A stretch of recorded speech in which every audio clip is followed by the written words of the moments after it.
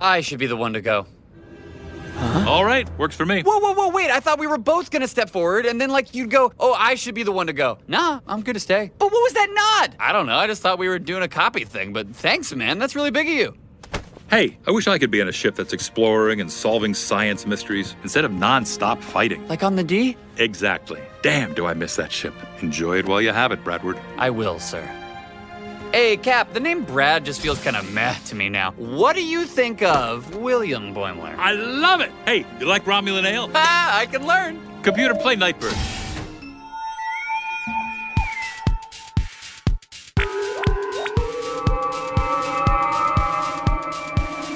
Transfer complete.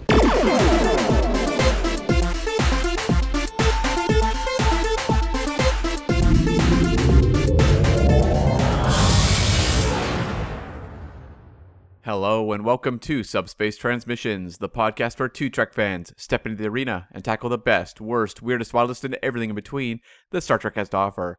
I'm Cam Smith, and joining me on the Black Mountain, this is Tyler Orton, once again meeting his transporter clone, one Cam Smith. And we're here this week to have second contact with Lower Decks Season 2 on Blu-ray. We did this with Season 1. We've done this with some of the other shows.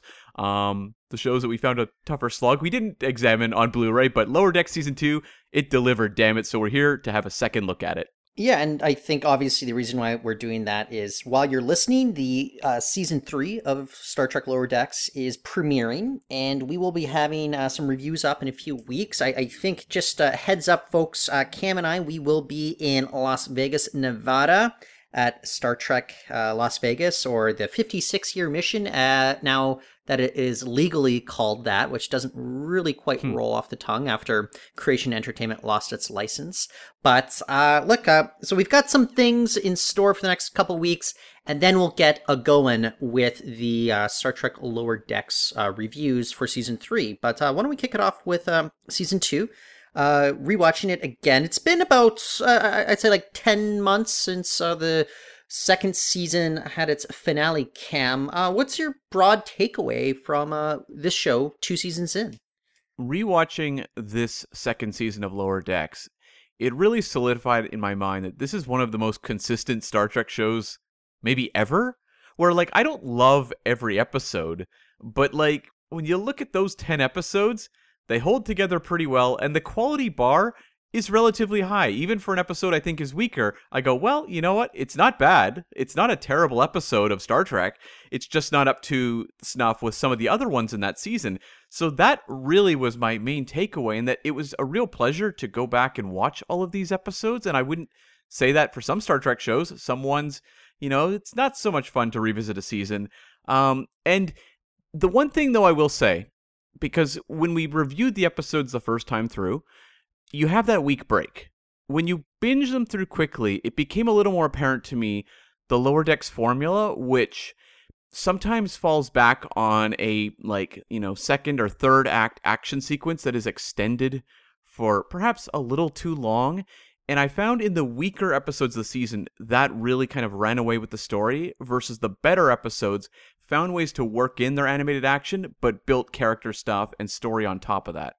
Yeah, ultimately, I'm a little bit more mixed on Season 2 than I think you are. I agree, there's not this is not torture to watch. I found it pleasant overall, but as we came from Season 1, the back half of Season 1, there's a certain amount of momentum that was going for it, and that momentum was certainly lost through the more than the first half of Season 2. It, the show really didn't start get going again with a lot of high-level consistency, I would say, until episode 7. Definitely 8 for sure, but it just did not seem to live up to the expectations that we had for it after such a strong end to Season 1. There are a lot of episodes where I could crack a smile or I could get a reference, but a lot of the comedy bits, it's the type of comedy where it's you're supposed to laugh because they're making a reference to something, not because there's an actual setup punchline. And I was also contemporaneously listening to our week-to-week podcast reviews from last year, Cam, and I thought that was very enlightening, in which ultimately when we got to the season finale of this one, why am I blanking on the episode title there? But the season finale of season 2. First Contact? You got it there. Yeah. I think you and I both said it felt like the most Star Trek-y episode that we had seen in a long time. And we're, of course, at that moment, we had only had Star Trek Discovery and Star Trek Picard, and so we were feeling a little bit more mixed on where the franchise was going. But we really did enjoy First Contact, even though I was complaining a little bit about like kind of the comedy formula that they rely on. You mentioned kind of the story formula, but the comedy formula for me, it kind of grated on me. You know, it's just like there's few moments where I was legit thinking, oh, that is like up there as one of the most clever, you know, kind of punchlines or gags that I've ever seen that could like really, really give, you know, some of those all-time animated series like a run for its money. Even just something like, I don't need to compare it to The Simpsons or South Park, but even something like King of the Hill, which just was known for its very dry delivery. You know, like this deadpan humor. I just wish there were more of those moments in in Lower Decks, you know. And so look, ultimately, I like the show. I'm very pleased by it. It doesn't quite get up there in terms of my enjoyment levels as, say, what I got from Strange New Worlds this past season. I was just ultimately a little bit more mixed on this season than I was on season 1. And so I'm going to temper my expectations going into the third season just in the coming weeks here. Yeah, we did an episode fairly recently where we looked at like the best of the new Trek era, and I didn't include any episodes from season 2 Lower Decks, and I was very curious if upon revisiting the Blu-ray set, I would feel differently. I didn't really. I actually walked away going, okay, I don't feel like I made a, huge blunder not putting episode X on the list. I felt like, you know what?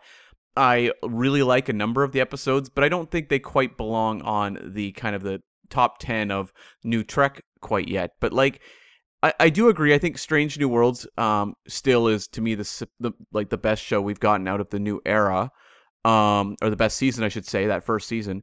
But like with this season, I like that you're bringing up the comedy, because it's like in terms of the references, I find the reference for reference sake doesn't really grab me. I found honestly the moments that made me laugh the hardest were more character-based things, which you would think might not be the case, considering this is a show that can like throw out just the most obscure Trek references to make me laugh.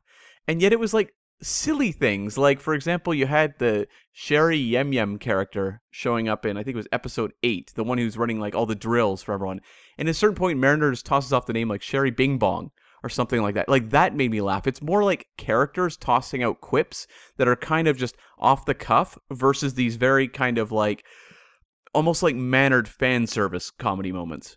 What if you had never seen Star Trek before and Boimler drops out of a Jeffries tube on top of Tom Paris and Tom Paris screams, "Ah, a Kazon." Like, the thing is, when you're watching it, you know there's a punchline in there somewhere. You don't understand what the reference is, and it just really falls flat. Like, it works for a hardcore Trekkie. I totally get it.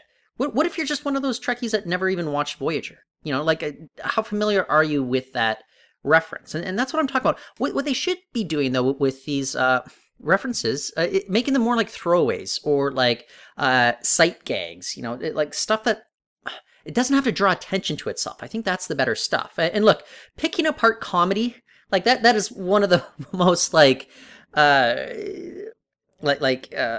forsaken sorts of things to do, and like who really wins ultimately, like just picking this apart. Like I get it, but the thing that we kept saying in all of our reviews, you know, from seasons 1 and seasons 2, is like we kind of wish the show had a little bit more of an edge to it. But then the show comes in season 2, and that edge is stuff like remember that episode in which I think it was in I Excretus, episode 8 as well, in which we're seeing Boimler's butthole getting blanked out by a sensor bar.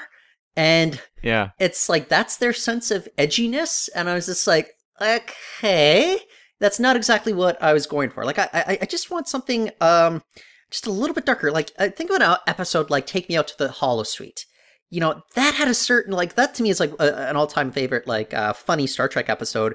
But there was an edge to that one, especially just the way that's, you could see Cisco is getting darker and darker with how he treated Rom and how it progressed from, a few laughs from the audience to the point where like, oh, maybe I shouldn't really be laughing at that. And there's a certain amount of self-awareness in that episode. And I just wish this had just a little bit of an edge. Okay, I'll keep going back to this. Tinker Tailor, Dr. Spy. I like this episode way more than you do. A Voyager episode featuring the Doctor having daydreams. No, I really like this one. Okay, you've said differently in years past, but I'll just point out just stuff like the Doctor thinking that all the women in the senior staff were into him, and him daydreaming about that. It's funny to watch, and then it gets really dark and edgy when he realizes that everyone can see into his daydreams. Like, that is dark territory there. And that's kind of where I wish Lower Decks would go to a little bit more often there. And look, I'm making it sound as if I don't like the show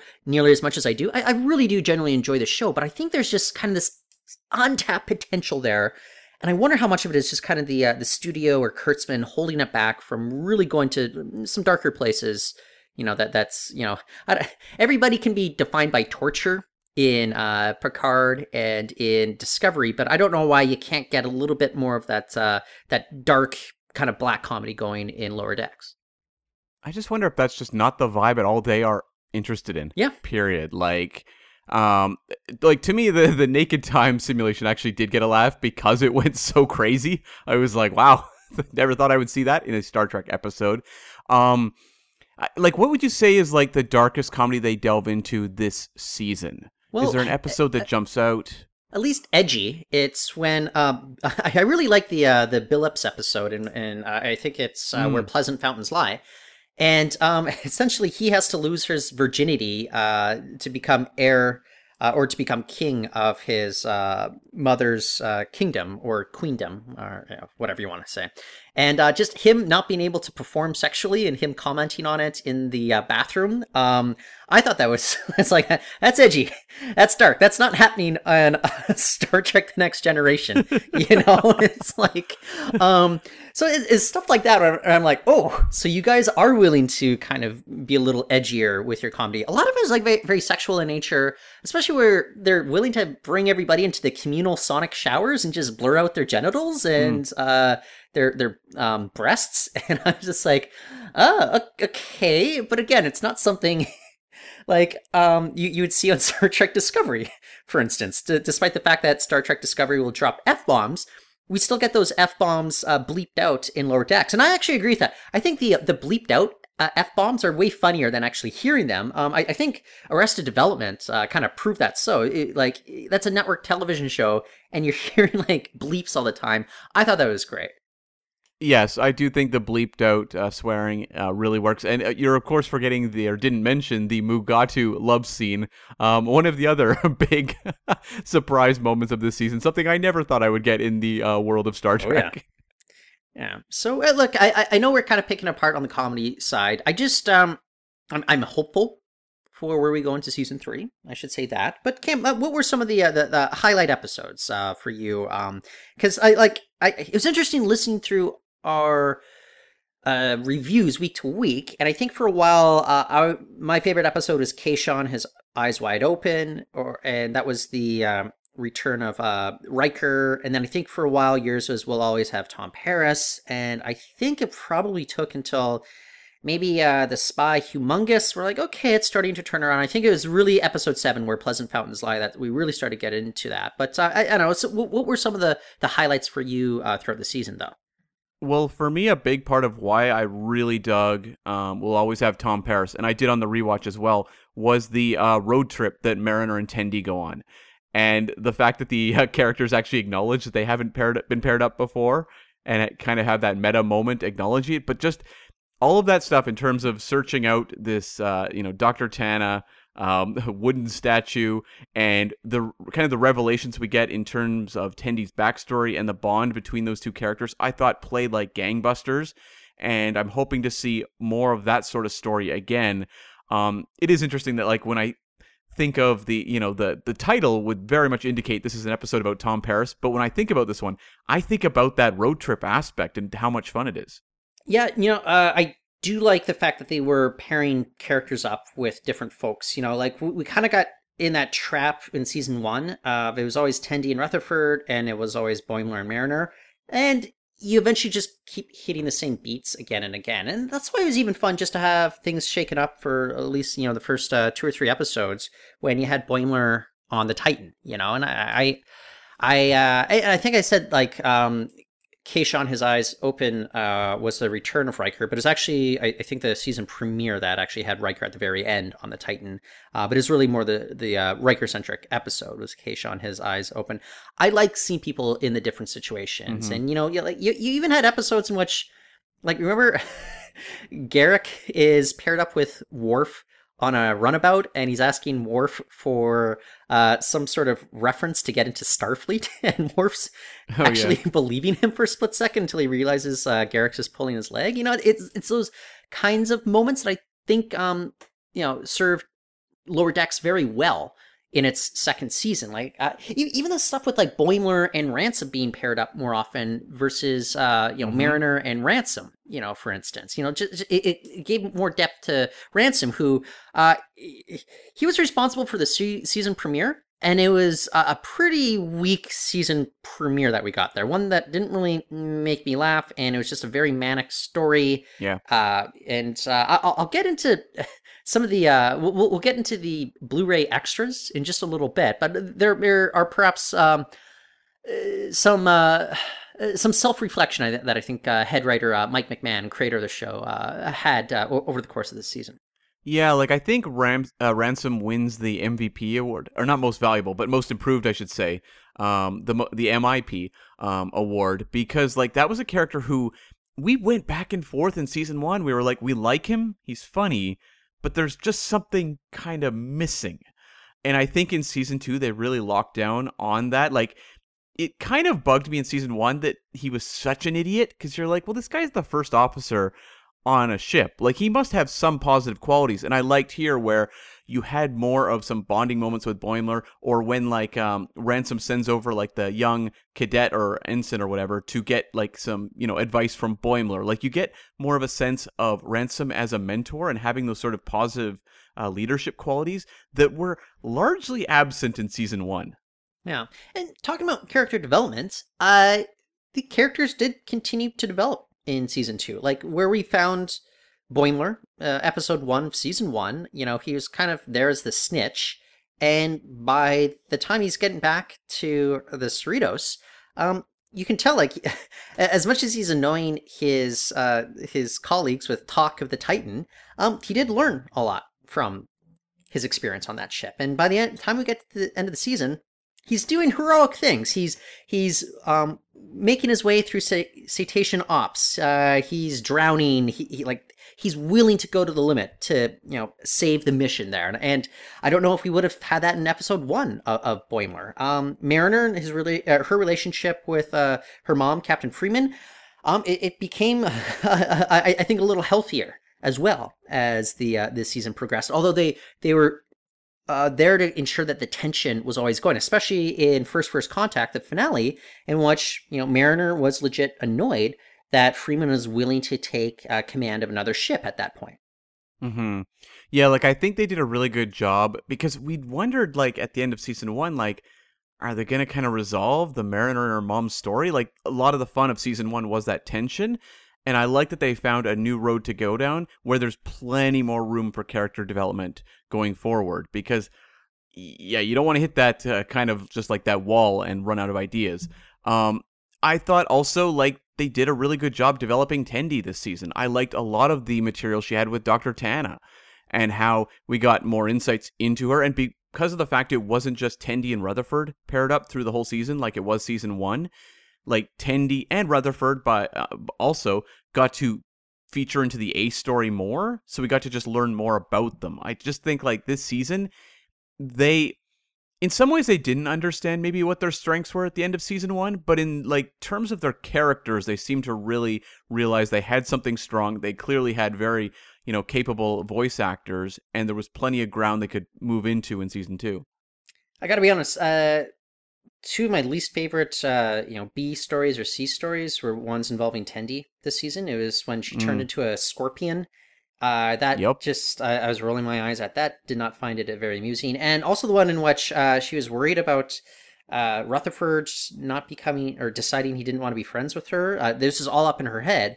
So she decided to abuse her power as medical officer on the ship and start trying to, shoot like medical guns at him and like that sort of stuff. And that was the sort of stuff that made me cringe, but not in the cringe comedy way. It was just like, oh, you're making your character look kind of stupid or unlikable for more kind of like contrived reasons. Like, so I'll say that. I am very curious where they go with Rutherford going into season 3, because by the end of season 2, they had established that his implant is there for more nefarious purposes that he seems to be unaware of. Maybe it's a Section 31 dealio. I'm wondering how they address that going in.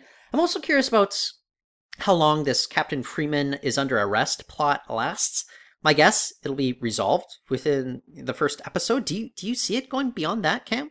Maybe episode 2, but it's not long. Like, it's going to be right at the start of season 3, and it would not shock me at all because of the fact they said to be continued at the end of the finale, that it would make sense they wrap it up as a 2-parter. So, yeah. Yeah, that's kind of what I was thinking. Because it says to be continued, I think they'd want to have it wrapped up by the first episode. So then the next question I have, and I think First Contact was like Freeman's best episode by far. But I think, now I'm wondering, what is her journey going to be in the 3rd season? She already established that she didn't want to take command of that other ship. She wanted to stick around with what she described as the best crew in the quadrant. And I'm like, okay, so that's where her journey has gotten her so far. So what does that mean for her going forward? I'm very curious about what they do there. And I'm also very curious where we end up with her relationship with Mariner as well, because I think Mariner is going to be... She's got to come around on her mom at a certain point, but how much does that? Because she's going to be trying to prove her mother's innocence for the destruction of planet Pakled. Does that ultimately sap the tension, or is the risk that we keep repeating the same beats over and over again between Mariner and Freeman? Like, that's kind of why I'm a little concerned about where those two go from here. I'm not really that concerned because I think I was concerned after season 1 that they would run out of tension, and they found plenty in season 2. I think, like, I like to give credit to the writers on a show or a movie series or whatever that I really enjoy, because I go, they're going to come up with things I would never think of. And that's my hope, is that they really know where to take this relationship, because I mean, relationships can go through so many phases. I'm somewhat optimistic that they're going to have a different angle on this. I'm really excited to see what it is, because I can't really predict what it is, but I'm going to give them the benefit of the doubt given how satisfied I was with that relationship in season 2. I suppose my bigger concern then is, are they just going to be repeating the same beats again and again? It's like, are we just going to know that, Mariner is just going to give Freeman attitude and it's going to get under Freeman's skin, and guess what? A couple episodes later, that'll happen again. And by the time we get to 6 seasons, it's still that kind of underlying thing that we get again and again. It doesn't necessarily have to get old, but as you said, like, hopefully there's new angles into that. So it seems a little bit fresh, because like people's character dynamics, I don't know, I'll go back to The Sopranos. How much did the character dynamics between Paulie Walnuts and Chris Moltisanti really change? It's very much the same from, I think, season 2 onwards. But it was always fun to watch, and they did different things with it. So, maybe I should be a little bit more optimistic about this particular relationship. Or, I mean, look how much mileage they got out of The Simpsons with those character dynamics. To be fair, not a serialized show, but nonetheless, it for some reason did not get old, at least for 10 seasons. At least for 10 seasons, yeah. Yeah. One other thing I want to bring up, it still kind of irks me, the Shax's return. Yeah. Like, I guess he's a fan favorite. Mike McMahon, creator of the show, he was saying in the special features that, he wanted to bring Shax back. So they just left it very, very opaque as to how and why that happened. And, they kind of brushed it off like, oh, main characters come back from the dead all the time, And I was just like, okay, and so what does that ultimately mean by the time we get to the end of the season? That's what I was hoping for, because it really takes away from his sacrifice in the first season finale. And they didn't really do anything with that. And I found that quite frustrating, because guess what? Next time we get a character death, in the back of my head, I'm just like, oh, they'll just bring him back for no reason again. And I'm sure they don't want to repeat themselves that way, but it also... It hurts the credibility of the show to a certain degree, or how much I can be invested in what are supposed to be these big emotional moments. Yeah, I guess I'm torn on the Shaxs thing. From the point of view of storytelling, I did not really like it. And, we'll talk about the special features, but, in there, Mike McMahon talks about how, like, that was kind of the point of the joke, was to never explain what it was, and puts us in the position of, like, the lower deckers not knowing. And I'm like, okay, I understand the concept of, like, that joke, but, like, to me, it's also just not satisfying in terms of explaining the character's return after a very, very effective exit. Now, on the flip side, I think they use Shaxs in a lot of funny ways through the season. Like, that character frequently made me laugh, so it's like, I'm not annoyed to have him back, but I was kind of, like, opening up to the idea of maybe having some, kind of different people coming into the bridge crew over the course of the show. When they introduced Kayshawn in episode 2 of the season, I was like, oh, this is fun. We could have this for maybe, the season, and maybe we could get some other, bridge crew members, as long as the lower decks stay the same. That could be interesting. But when you bring Shaxs back in that way, it kind of tells me you're not going to do that. It's going to be kind of that set bridge crew.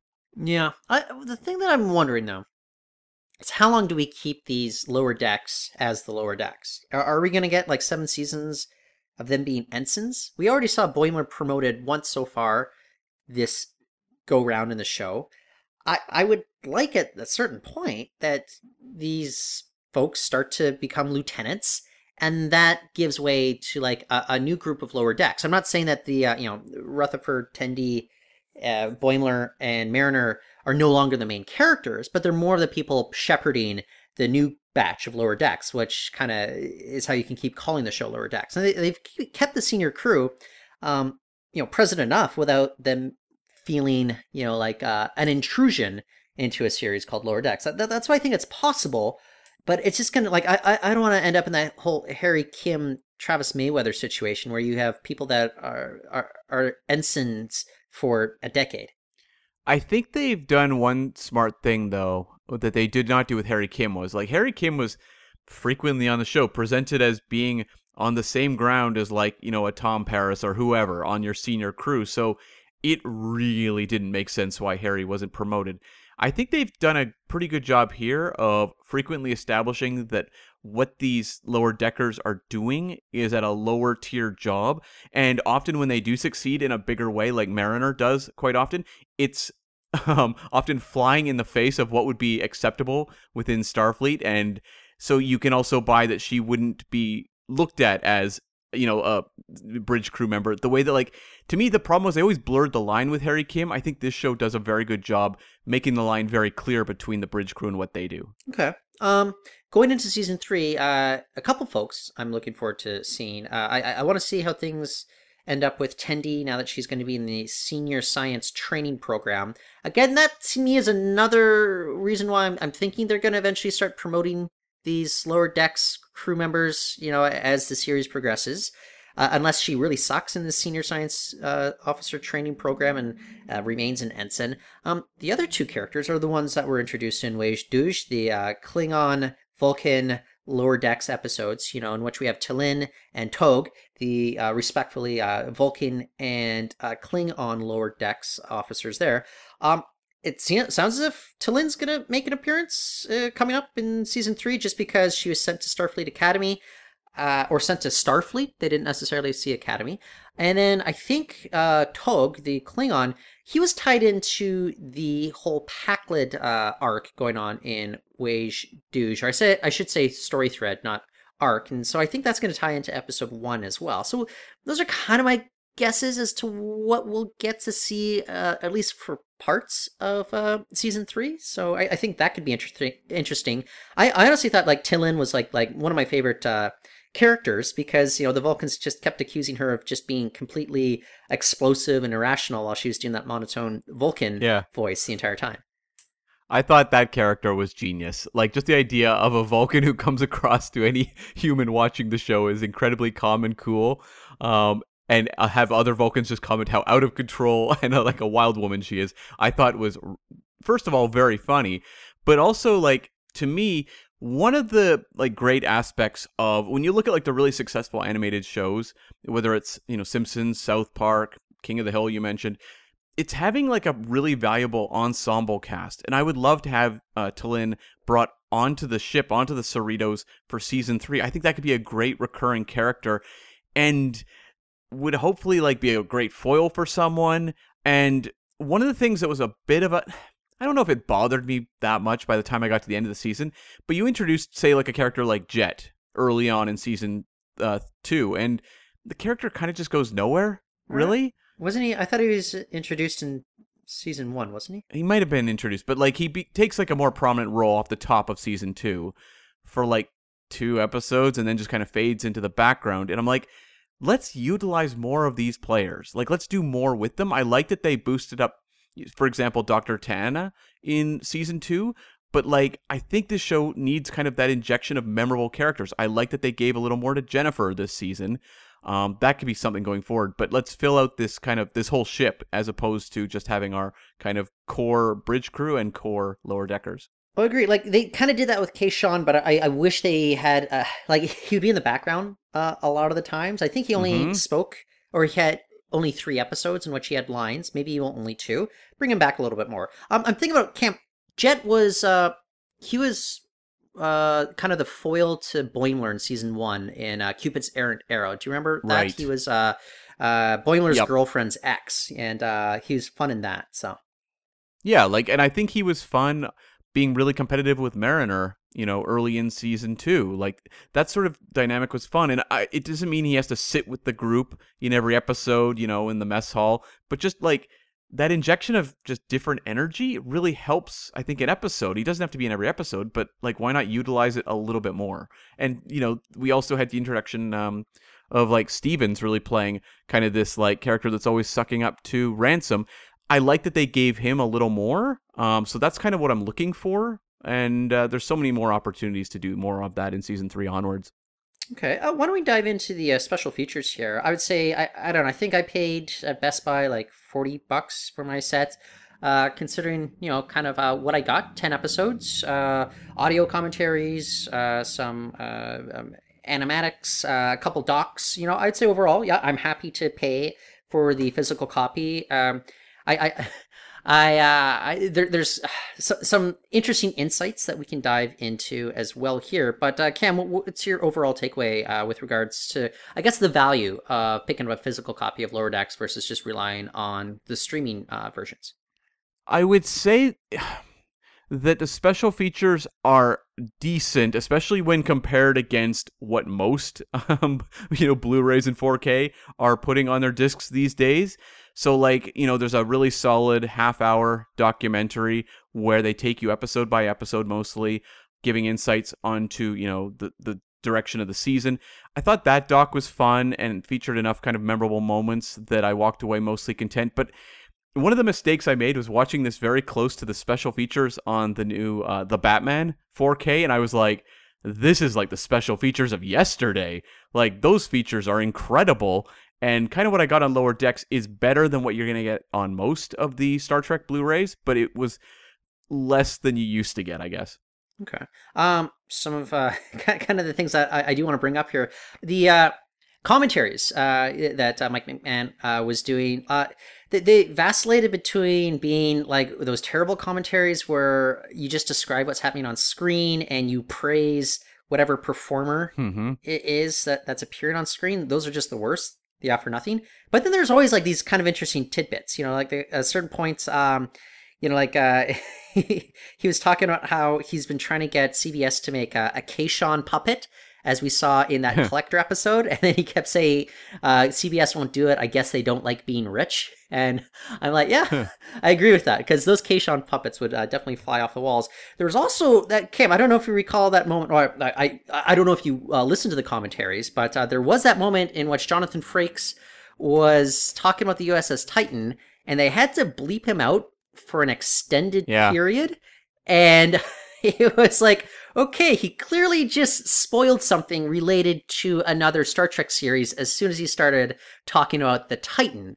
So, I don't know, maybe you could do the math there and kind of deduce what that might have been related to, but I found that quite interesting. And Frakes, he's not known for having tight lips there. He was even recounting how he was scolded by CBS executives for, kind of spilling the beans on other things throughout the Star Trek universe, such as the alt timeline that we saw in Picard Season 2. So basically, he's the Tom Holland of the Star Trek universe?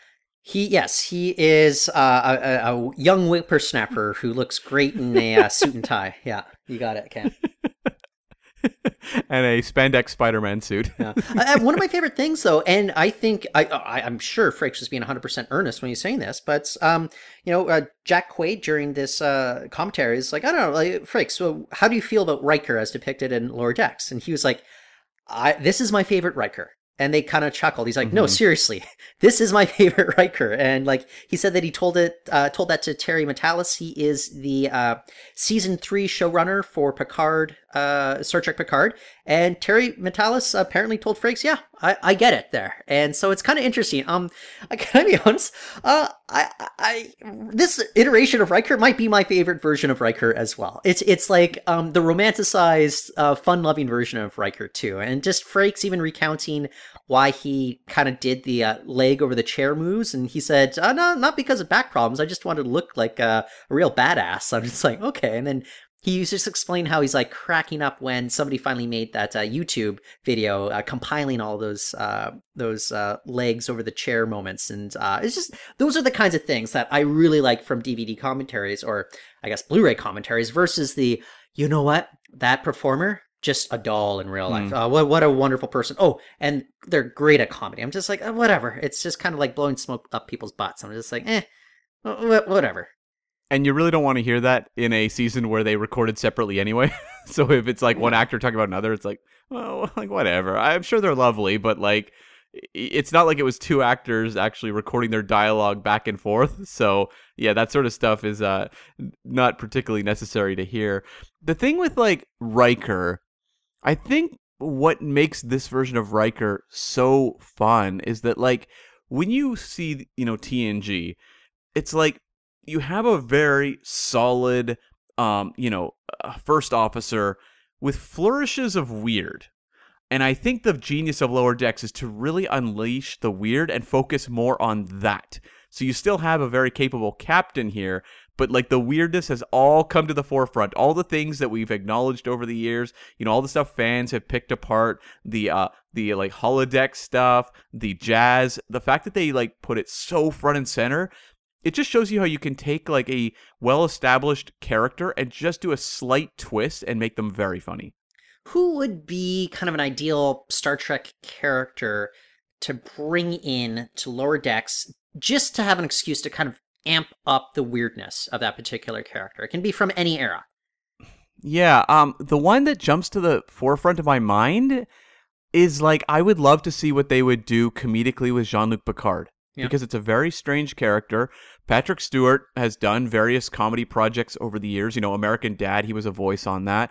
So, like, he's a really good voice actor. And I just think, like, look, Picard has not given me what I would like from Jean-Luc Picard as an exit. Series, I would rather... You're referring to the series, right? Yeah. The series. And so, like, fingers crossed for season 3, but up until season 2, yeah. But, like, I just think you could do something really, really funny with Picard. And there's so many moments throughout TNG that are just great, underplayed Picard comedy moments. I would like to see that in animation. I think, honestly, that's a great pick. I'm kind of in the same boat in like, who's more of one of those kind of aloof characters where you can kind of pick apart some of their weirder traits and amplify that on Lower Decks. We've already seen an appearance of this character, but not as we know him. Miles O'Brien. I think bringing him onto the show, and he's seemingly obsessed with guarding the transporter room at all times of day, despite the fact that maybe they only use a transporter like, tops once or twice a day. If that's, especially if they're on long haul missions, He's talking about the Alamo all the time.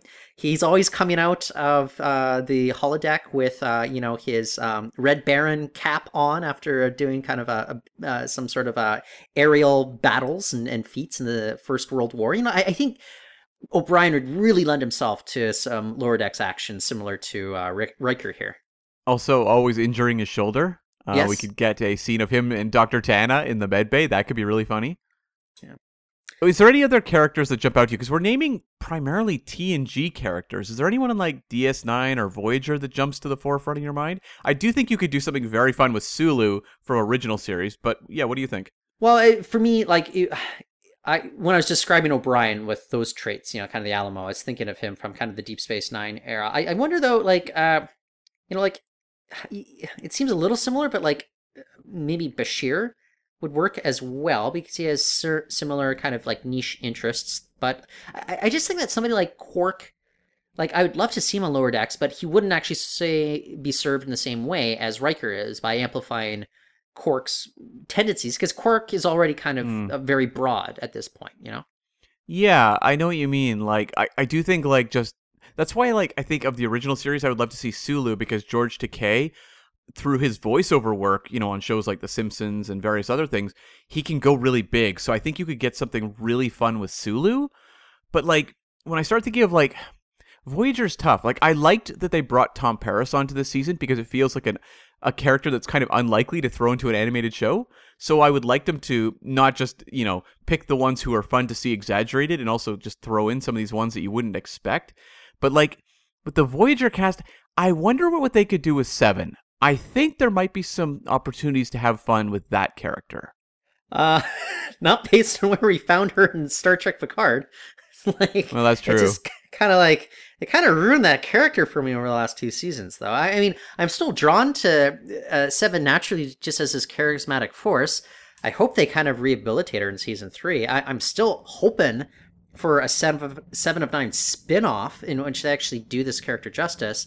But bringing her back onto Lower Decks, the character just seemed like she had lived a life of misery, immediately coming back from the Delta Quadrant. So as much as I don't like where they brought that character, I just don't know if it would be true to make her a wacky old good time character on Lower Decks.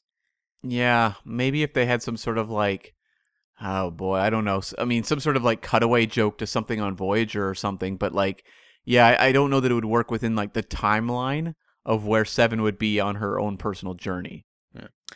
Just some other things from the Blu-rays. Just hearing Jack Quaid describe his performance of William Boimler, the transporter clone. He said he started just performing him as an F-boy at a certain point, which I thought was hilarious.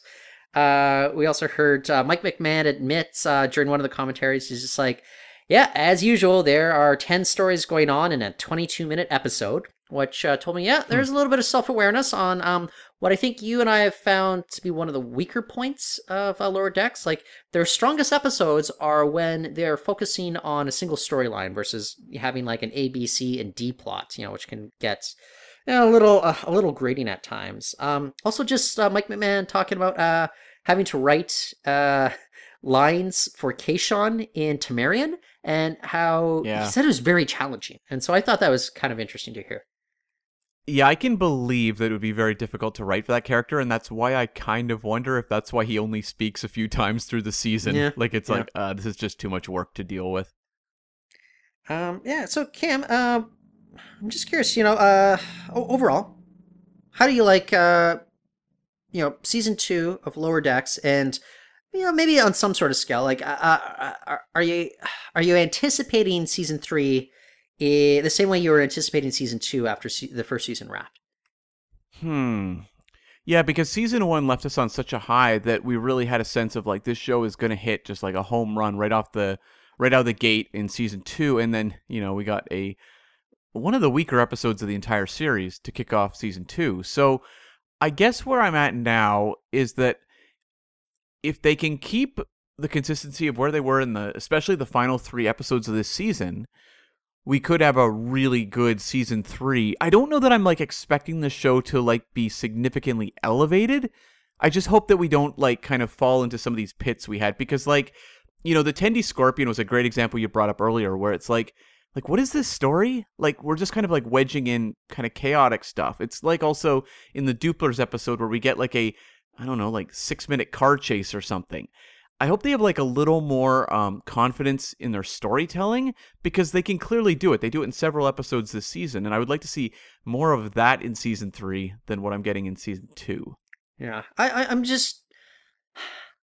I thought they had learned some of their lessons by the end of season 1, and then they kind of fell back to what they were doing in the first half of season 1 when we were in the first half of season 2. And I suspect that's what we're going to see going into season 3. I just think this is what Lower Decks is. And for that, I can find the show very pleasant to watch. The thing that's going to bug me, though, is I just think that there is a certain untapped potential behind the show. And I think like it could just be that much better, not with like a major overhaul, but just by fine-tuning it and recognizing what makes it great in those great moments that it's had. And it's had many of them throughout the very short run. Yeah, there's so many moments that like really made me laugh this season, and character beats that felt earned and were, effective.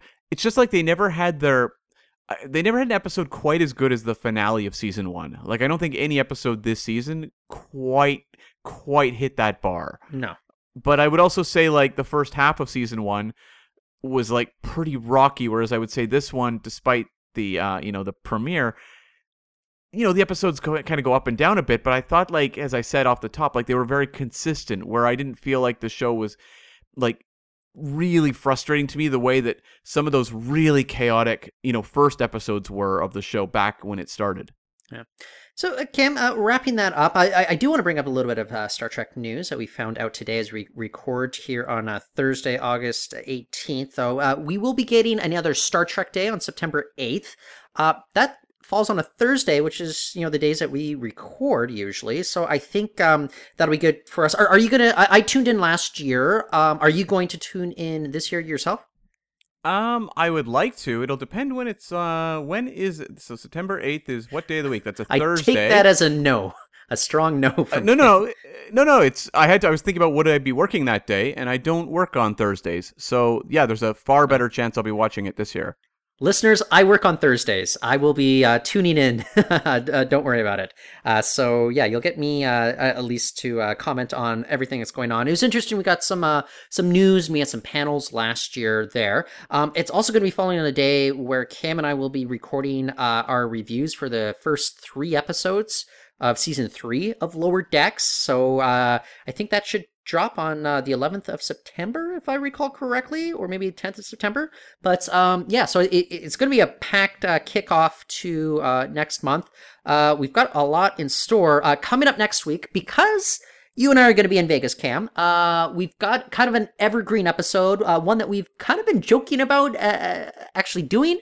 And then we said, yeah, screw it. Let's actually do this as a real episode. We're covering the Traveler trilogy. Cam, you and I actually pre-recorded this one ahead of our time in Las Vegas for the convention. And if you're a little bit wary about like 2 guys talking about the Traveler for an hour, this is actually like a pretty fun episode that we did. We really dive into the mythology, the weirdness of this fella, and like why he's actually so significant to Star Trek. So I would definitely give that one a listen to next week. Yes, I mean, we have flirted with that episode for a long time, and I hope that the results leave people happy, because they left me happy, that's for sure. That's an interesting way to phrase that. Okay. But appropriate. Yeah.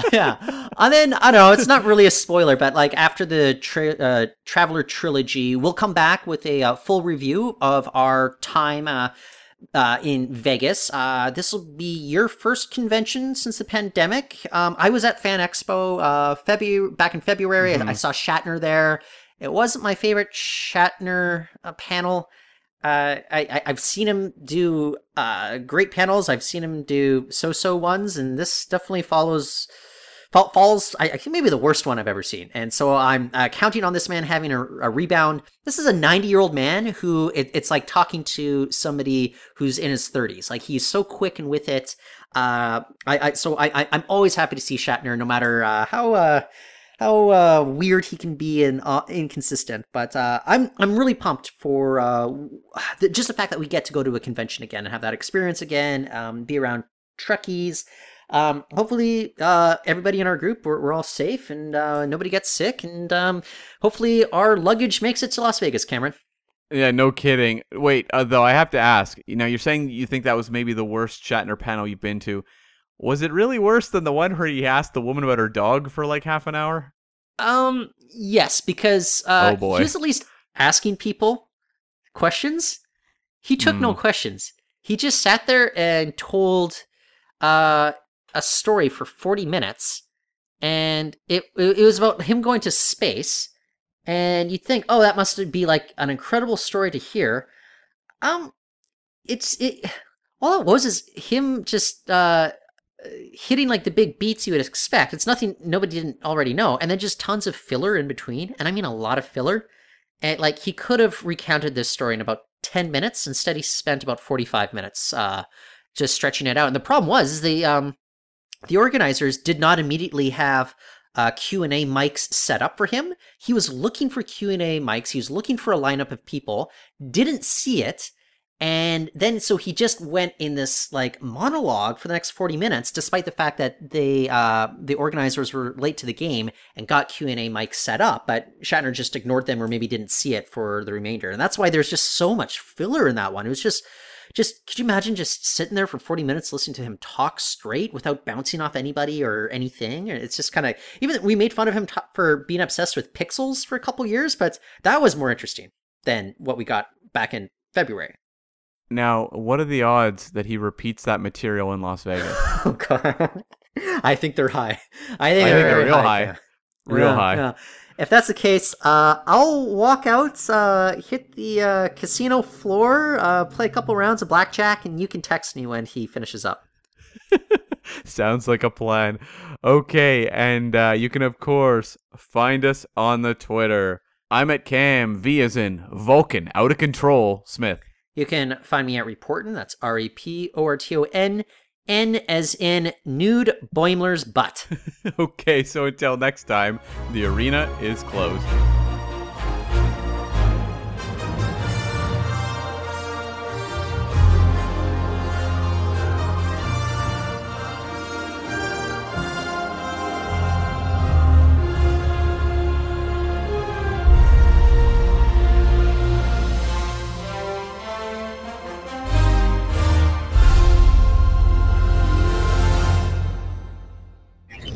Transfer complete.